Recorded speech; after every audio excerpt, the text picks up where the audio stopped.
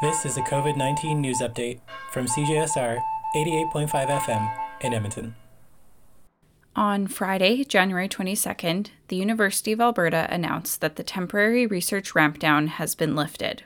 Researchers that were previously given permission to conduct projects on campus are allowed to return back to work in person. As long as the research project was given approval to be conducted on campus in the fall of 2020, researchers do not have to apply for approval again. Research teams must follow their existing COVID-19 return to campus plans as they return to work. All other University of Alberta temporary restrictions on campus are still in place.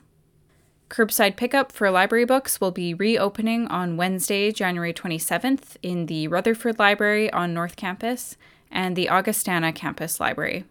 To find instructions on how to utilize the library's curbside pickup service, visit the University of Alberta Library's website. For CJSR, I'm Hannah Cunningham.